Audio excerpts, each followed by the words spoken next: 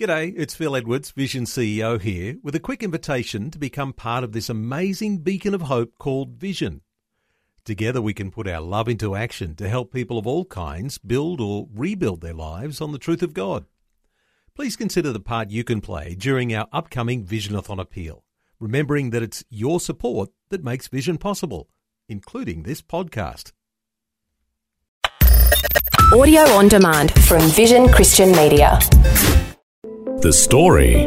I began to lose the capacity to speak, and I became mute. I mean, I could hear, but I couldn't even say anything that had three letters, G, L, and B in particular. Gavin Baulch is my name. So when another child in the street would say, "Oh, hey, what's your name? Want to come play with us?" I couldn't say my name. G'day, I'm Jimmy Colfax. Welcome to The Story. Well, Gavin Baulch had his childhood stolen from him when he was 7 years old.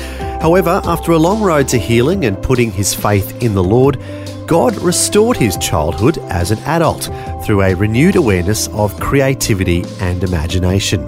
This eventually manifested itself in helping others to tell their story through film and other visual means. We'll hear how this all came together as Gavin shares his story with us today. And parents, before we get started, I just want to mention that due to the adult themes that will be discussed relating to sexual abuse, today's program is not appropriate for young listeners. Gavin Baulch is chatting with Eric Scatterbo in our Melbourne studios. Gavin Baulch, welcome to the program. Well, thank you so much, Eric. I know the last time we met was 15 years ago. Yeah, it's been a while, hasn't it? That's right, but neither of us have aged. You need to know that. Exactly, and that's the beauty of radio. Nobody knows that we're lying. Exactly. So, childhood, what a wonderful time and possibilities that exist in that. I'm a Western Suburbs boy in the state of Victoria, in Melbourne. And Footscray was the place, a bit like Collingwood, just working class, just working parents. My dad would be off to work before I got up and home after I went to bed, probably. In fact, was. Mum, not that well. They weren't Christians, but they loved me dearly. And sometimes I would find myself in the first few years with an auntie or uncle or whatever, because Mum wasn't well. She had a bit of a breakdown at my birth. I was really very prim, one of the first children to be put in a humicrib for a long period of time. In fact, I'm on record at the Royal Women's Hospital. The history is that there were some tests done. Children would go blind in humicribs. Oh. And I didn't go blind. So this is, what, 50s? 40s. 40s, yeah, okay. 1946. And the test was done because we were such a poor family, we couldn't afford the oxygen that helps prem childs develop. But what nobody knew was too much oxygen, the child will go blind. So the other 5 children in humicribs near me who had the oxygen from wealthier parents were blind and I wasn't. Why was that? Is that right? It's true. I'm down as that person, I think it was Dr. Kate Campbell, made the discovery that this is what was happening because this child wasn't blind and the others were. And so let me just see if I'm understanding this. So because you didn't have oxygen. Yes. Too much. You didn't get what would have caused you to go blind. Blind, yes. Oh, wow. So that was an interesting moment. And as I look back on that as part of my life, maybe I was granted life in its fullness, although there was a point where the fullness was taken away. So what you're saying is that even before you were born, God was looking out for you, or that's how you feel. Oh, certainly. It's the understanding that has increasingly helped me express gratitude to the Godhead, the Trinity, God the Father, God the Son, God the Holy Spirit. But of course, as a child, you're thinking as a child, not in these other ways. Yeah. Now, speaking of vision, you have dyslexia. Yes. So that's something that's obviously been with you your whole life? Yes, it has, which probably has sensitized actually to be aware I had difficulty in reading. In fact, it took me 20 years to finish my Bachelor of Arts. And so I absorb information by listening and by seeing, not so much by writing or talking. Well, that's changed a little bit. Now, this is something I didn't know. When I first met you, I saw you and you have blue glasses. Correct. And I knew you were involved in film. So I'm Yes. thinking, oh, maybe this is just kind of the thing that Hollywood types do. They wear blue, cool glasses. But how is that related to your dyslexia, the blue glasses? Yes, well, It's not a fashion statement. Yeah, well, the reason it took me so long to finish my studies was I had so much pain in reading large amounts. The letters and words would move around on a page. Oh, is that right? But then my primary school teacher said that reading is difficult. Well, I assumed that was the difficulty that everybody had. But it did slow down when I got my assignments in, and I was always seeking long extensions of time. People knew that the end result was good, hence I finally got my degree. And the blue glasses? Well, at one stage I was doing some consulting work with the World Bank, and I was given documents to read, and I realised I had to get it done in a certain time, and I couldn't do it. And I thought, what's wrong with me? The word dyslexia came into mind. I phoned up the Australian Dyslexic Association. I said, I think I'm going crazy. I need to do some paperwork, but I'm overwhelmed, absolutely overwhelmed by it. And they gave me a 40-question test, and they said, come and see us. So the next day I went in, and they had a very simple system by which they laid theatre gels, that is, the spotlights and that in theatres, from clear right through to indigo violet. So you've got your yellow, red, blue, green, indigo, violet. And when they put this particular blue tint over a page of lettering, it stopped moving. Oh. And it's called Eileen process. And so it helps most children. In fact, research has shown that a lot of Aboriginal children who aren't showing much attention in school, when they give the tests, then there's something which helps the lettering and the numbers settle. Yeah, so that really helped you. Oh, that's fascinating. So you discovered this as an adult. Yes, I did. About how old were you? I would have been About 60. Oh, 60? Yeah, when very you started to wear the blue glasses. Yep. And that keeps things from moving wrong. Yeah. Oh, So- wow, fascinating. So I can read pretty well, but not large amounts. Okay, so some challenges, but generally happy childhood. Yes, until Growing up until. Being a working class family, mum and dad had 2 bungalows in the backyard. That's what we'd call them, little single rooms for bed and breakfast, men who were itinerant workers somewhere. And so we had 2 males in the backyard who'd pay a pound a week or something. So this is in have the breakfast. 1950s? Yes, late 40s, well, through the late 40s. I was born in 46. And a word that I didn't come to know for many, many, many years, they were pedophiles. But I didn't know that. But they groomed me, let's say. My parents didn't know either because I didn't know what was happening to me. I didn't know what was happening to me. But that lasted for 5 years to the point where I began to lose the capacity to speak. And I became mute. I mean, I could hear, but I couldn't even say anything that had 3 letters, G, L and B in particular. Gavin Baulch is my name.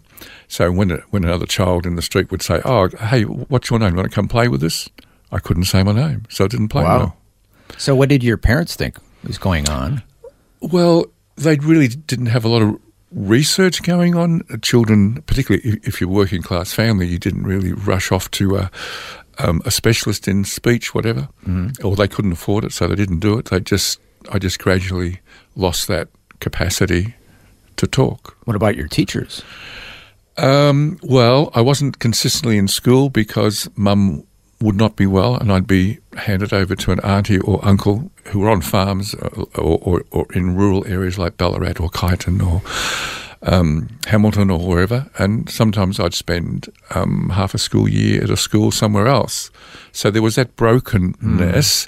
When I was really preschool, I'd have a little piece of string with a baggage label, bit like Lion Witch in the Wardrobe, when the children in Britain during the Second World War were sent off to the country with a little name tag, Oh, okay. that sort of thing. And I'd be put on a train at Footscray Station. It would chuff to Kyneton, and there'd be an auntie or uncle waiting there to look after me. So it was sort of broken in that sense. That got me away from this pedophilia in a sense, but of course that didn't start till I was more settled at home. So from the age of 7 to 12, that was very consistent abuse. And then what happened? Well, interesting, there were other Christians, of course, living in the street, in Moore Street in Footscray, and one couple just knocked on the parents' door and said, can we take Gavin to the MCG? Well, looking back on things, Dad must have thought it was a cricket match. But it wasn't. But it wasn't. But the person who bowled everybody over was a guy called Billy Graham, an evangelist. Yep. So who's Billy? I don't know. What's an evangelist? I don't know. What do people in white, why are they singing these songs? I don't know. So you had no Christian background up to that point? No. No spiritual influence? No. And suddenly you're at the MCG at this big Billy Graham crusade. Yeah, okay, just, it's all different and fascinating. Yeah. Didn't really understand what Billy said except for an interesting sentence. Jesus was a friend of sinners. Now, as a child, what didn't I have? Friends. Sinner? I don't know what that is, but I was always washing my hands. But in this particular moment, when this call to come forward and embrace this person, Jesus, could he be my only friend? So I walked forward, went down. Wow, just because the idea of having a friend. Yes. Wow. It was that powerful and simple.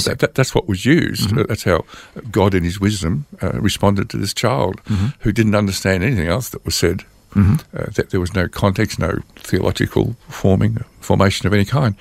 So I went forward and, of course, those who were approaching the people there, they'd have their decision card as we came to know it, and every one of them came up and said, and what's your name? Well, I couldn't give it. I couldn't say it. Yeah. And they'd walk away. And I was the last person, I was a kid. Well, I was about to become a teenager. I'm 12. Yeah. And a woman comes up and she says, would you write your name down? She must have been watching. Insight. She had this insight. I wrote it down. Then the Billy Graham Association sent me material and I received a Bible, which was the New English Bible. So there was my first book. Did you pray with somebody when you went forward? Yeah, well, someone really prayed for me because I couldn't get the words out. Yeah. I didn't know what I was saying. But they were aware that here's my name, so they knew my name. I wrote it down. And they asked Jesus to be with this Gavin. And that was it. I found my way back to the folks who had driven me there, and I went back to Footscray. And walking down the laneway towards the back of the house, we had an outhouse, not an inside toilet, outside toilet. And, of course, the bungalows were near that. And the two gentlemen approached me, of course. The pedophiles. And for the first time I spoke, and I heard myself say something, and the construct of the sentence wasn't a child's. So what was it? But this was the construct. I looked at them and I said, you cannot touch me anymore. I am clean. And my ears rang to the point that I haven't spoken till now. Oh, these were your first words? These were the first words for maybe a year. Wow. And I'd filled out the decision card, having not even been able to give my name, and yet I'm speaking with adult words to these two perpetrators. With authority. And they looked at each other and then they said, we need to see your parents, which I didn't know why that was. And they went in and they simply said, we've had a work change and we need to catch a bus tonight to get to our new work assignment tomorrow. They left my life because of that sentence. Wow. Now they're probably thinking, wait a second, if he can't speak, they're safe to do what they're doing. Yeah. And now But he's now he can speaking. speak. And he uses a sentence which was an adult-type sentence, the construct. And I've never forgotten that because as a child I thought as a child and I never thought that sort of a sentence.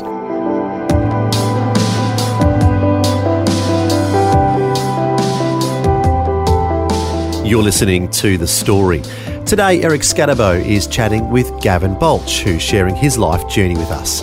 We'll hear more of Gavin's story when we return. The Story. If this program has highlighted something you'd like prayer for, we'd love to pray for you. Call 1-800-PRAY-FOR-ME. That's 1-800-772-936. It's a free call. or text 0401 132 888.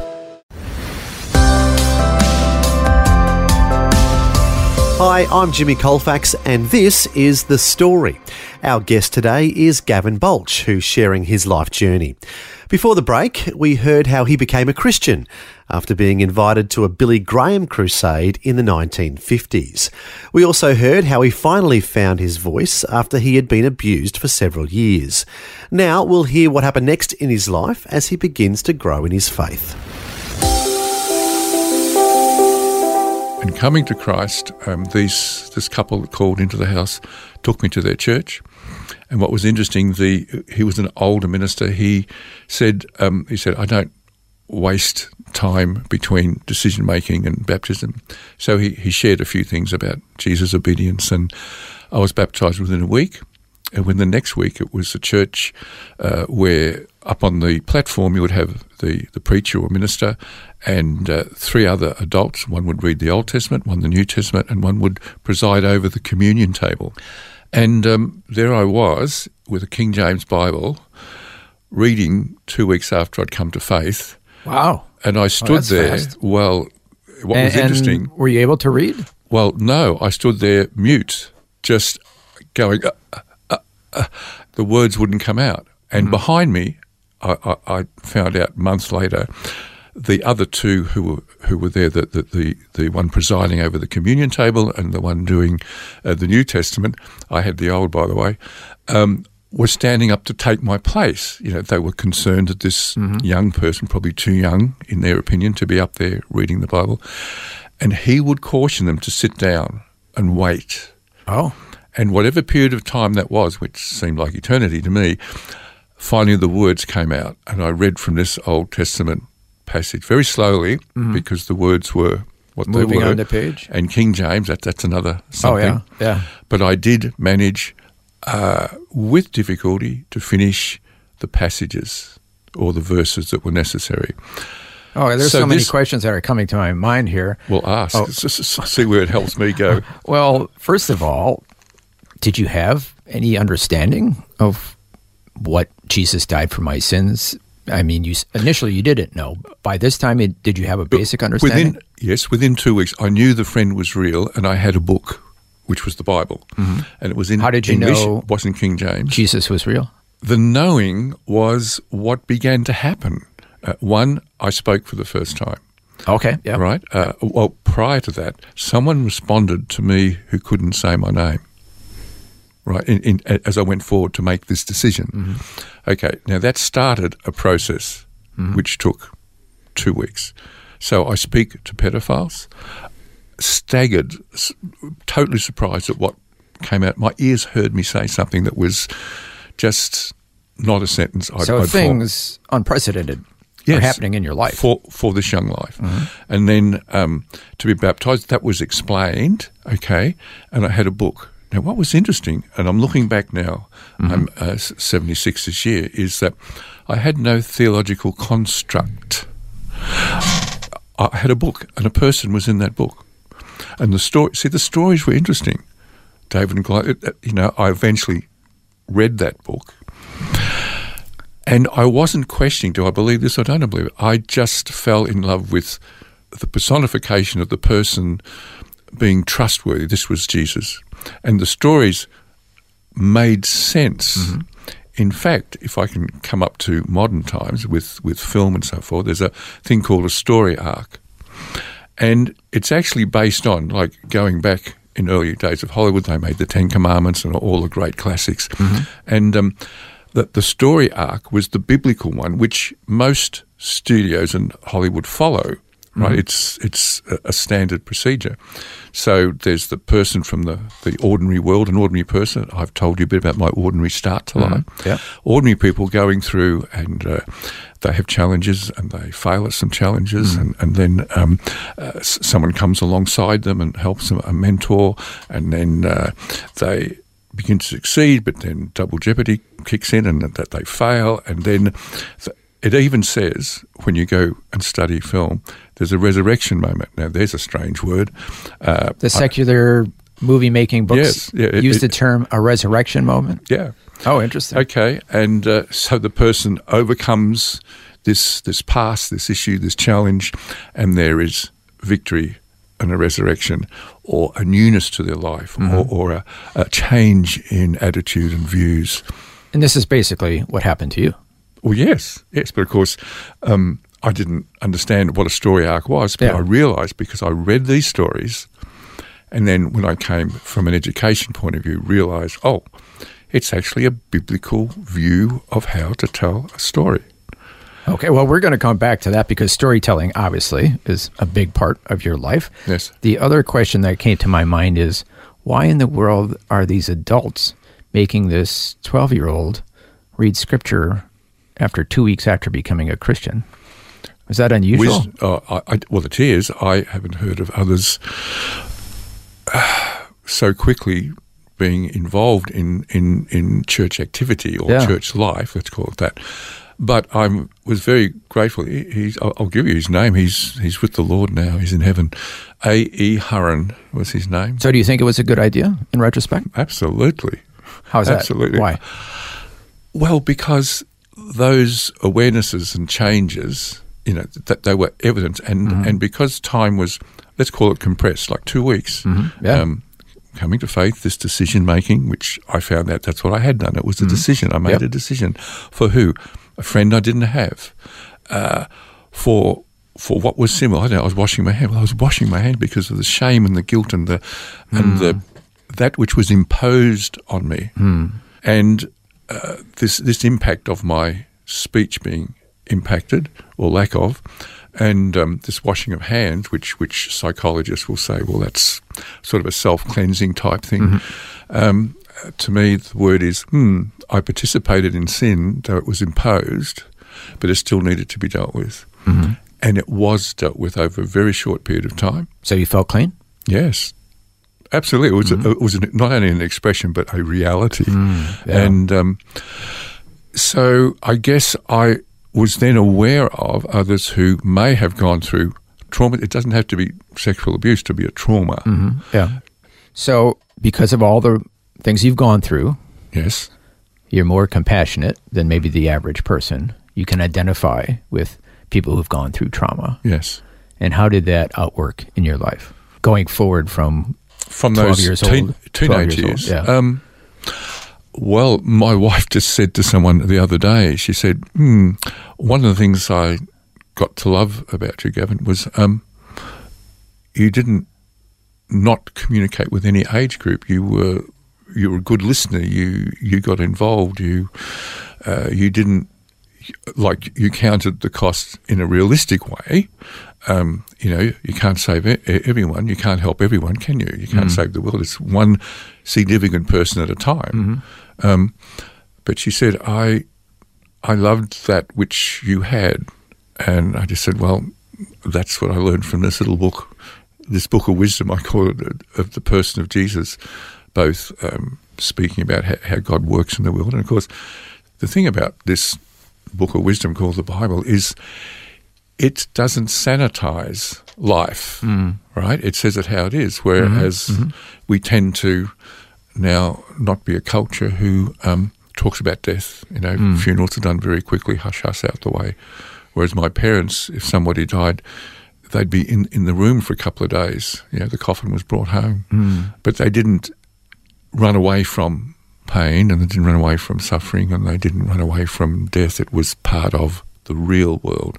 And this book, this amazing book, has a real world agenda going on. And for you personally, Gavin, being compassionate and trying to help people in various situations is a major theme throughout your life. Certainly I became aware of that's what was happening. And look, I'm far from perfect, and I ought to be more compassionate sometimes. Talk to my wife. She's the best. Has she pointed out some flaws in your life? Yes, she had. Wives are wonderful that way. They are. Well, that was part one of Eric Scadabow's conversation with Gavin Baulch, who's sharing his life journey. As we heard, sadly, Gavin had his childhood stolen from him when he was abused for several years, starting when he was only 7 years old, and he literally went mute as a response to the trauma. However, the Lord helped Gavin find his voice and began the road to recovery. Next time, we'll hear how God restored Gavin's childhood as an adult through a renewed awareness of creativity and imagination. Also, we'll hear how Gavin helps others find their voice through film and other visual means. All that and more is coming up next time. But before we end today, I just want to let you know that if you can identify with any part of Gavin's story and would like to pray with someone for healing, our prayer line is 1-800-PRAY-FOR-ME. That's 1-800-772 936. We'd love to pray with you on that number again, 1-800-772 936. Finally, we'll end with a Bible verse that relates to Gavin's story. It's 1 John chapter 1, verse 9, which says, "If we confess our sins, God is faithful and just to forgive our sins and to cleanse us from all unrighteousness." That's right. If you are feeling unclean for any reason, God can purify us and make us white as snow. Again, if you'd like to pray with someone about this, our prayer line is 1-800-772 936. Well, until next time, when we'll hear more of Gavin's story and the incredible ways God uses him, I'm Jimmy Colfax, encouraging you to share your story with someone today. Next time on The Story. I started a number of not-for-profits. There's one now still operating in America called Inside Out Global, and it just takes, with permission by police or courts that are involved with helping people through their traumas, to do a boot camp in film making. Through a renewed awareness of creativity and imagination, Gavin Baulch had his childhood restored to him after it had been taken away from him as a child. This eventually leads Gavin to help others tell their story through film and other visual means. We'll find out the amazing places this takes him next time. The Story. Just another way Vision is helping you look to God daily. Thanks for taking time to listen to this audio on demand from Vision Christian Media. To find out more about us, go to vision.org.au.